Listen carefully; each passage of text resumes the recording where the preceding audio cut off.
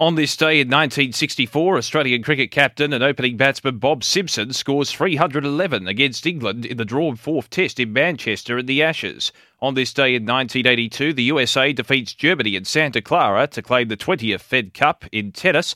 And on this day in 1982 in the US Open Women's Golf Tournament, it is Janet Anderson shooting a final round 68 to claim her only LPGA Tour win. As we celebrate this day for Tobin Brothers Funerals Celebrating Lives, visit tobinbrothers.com.au.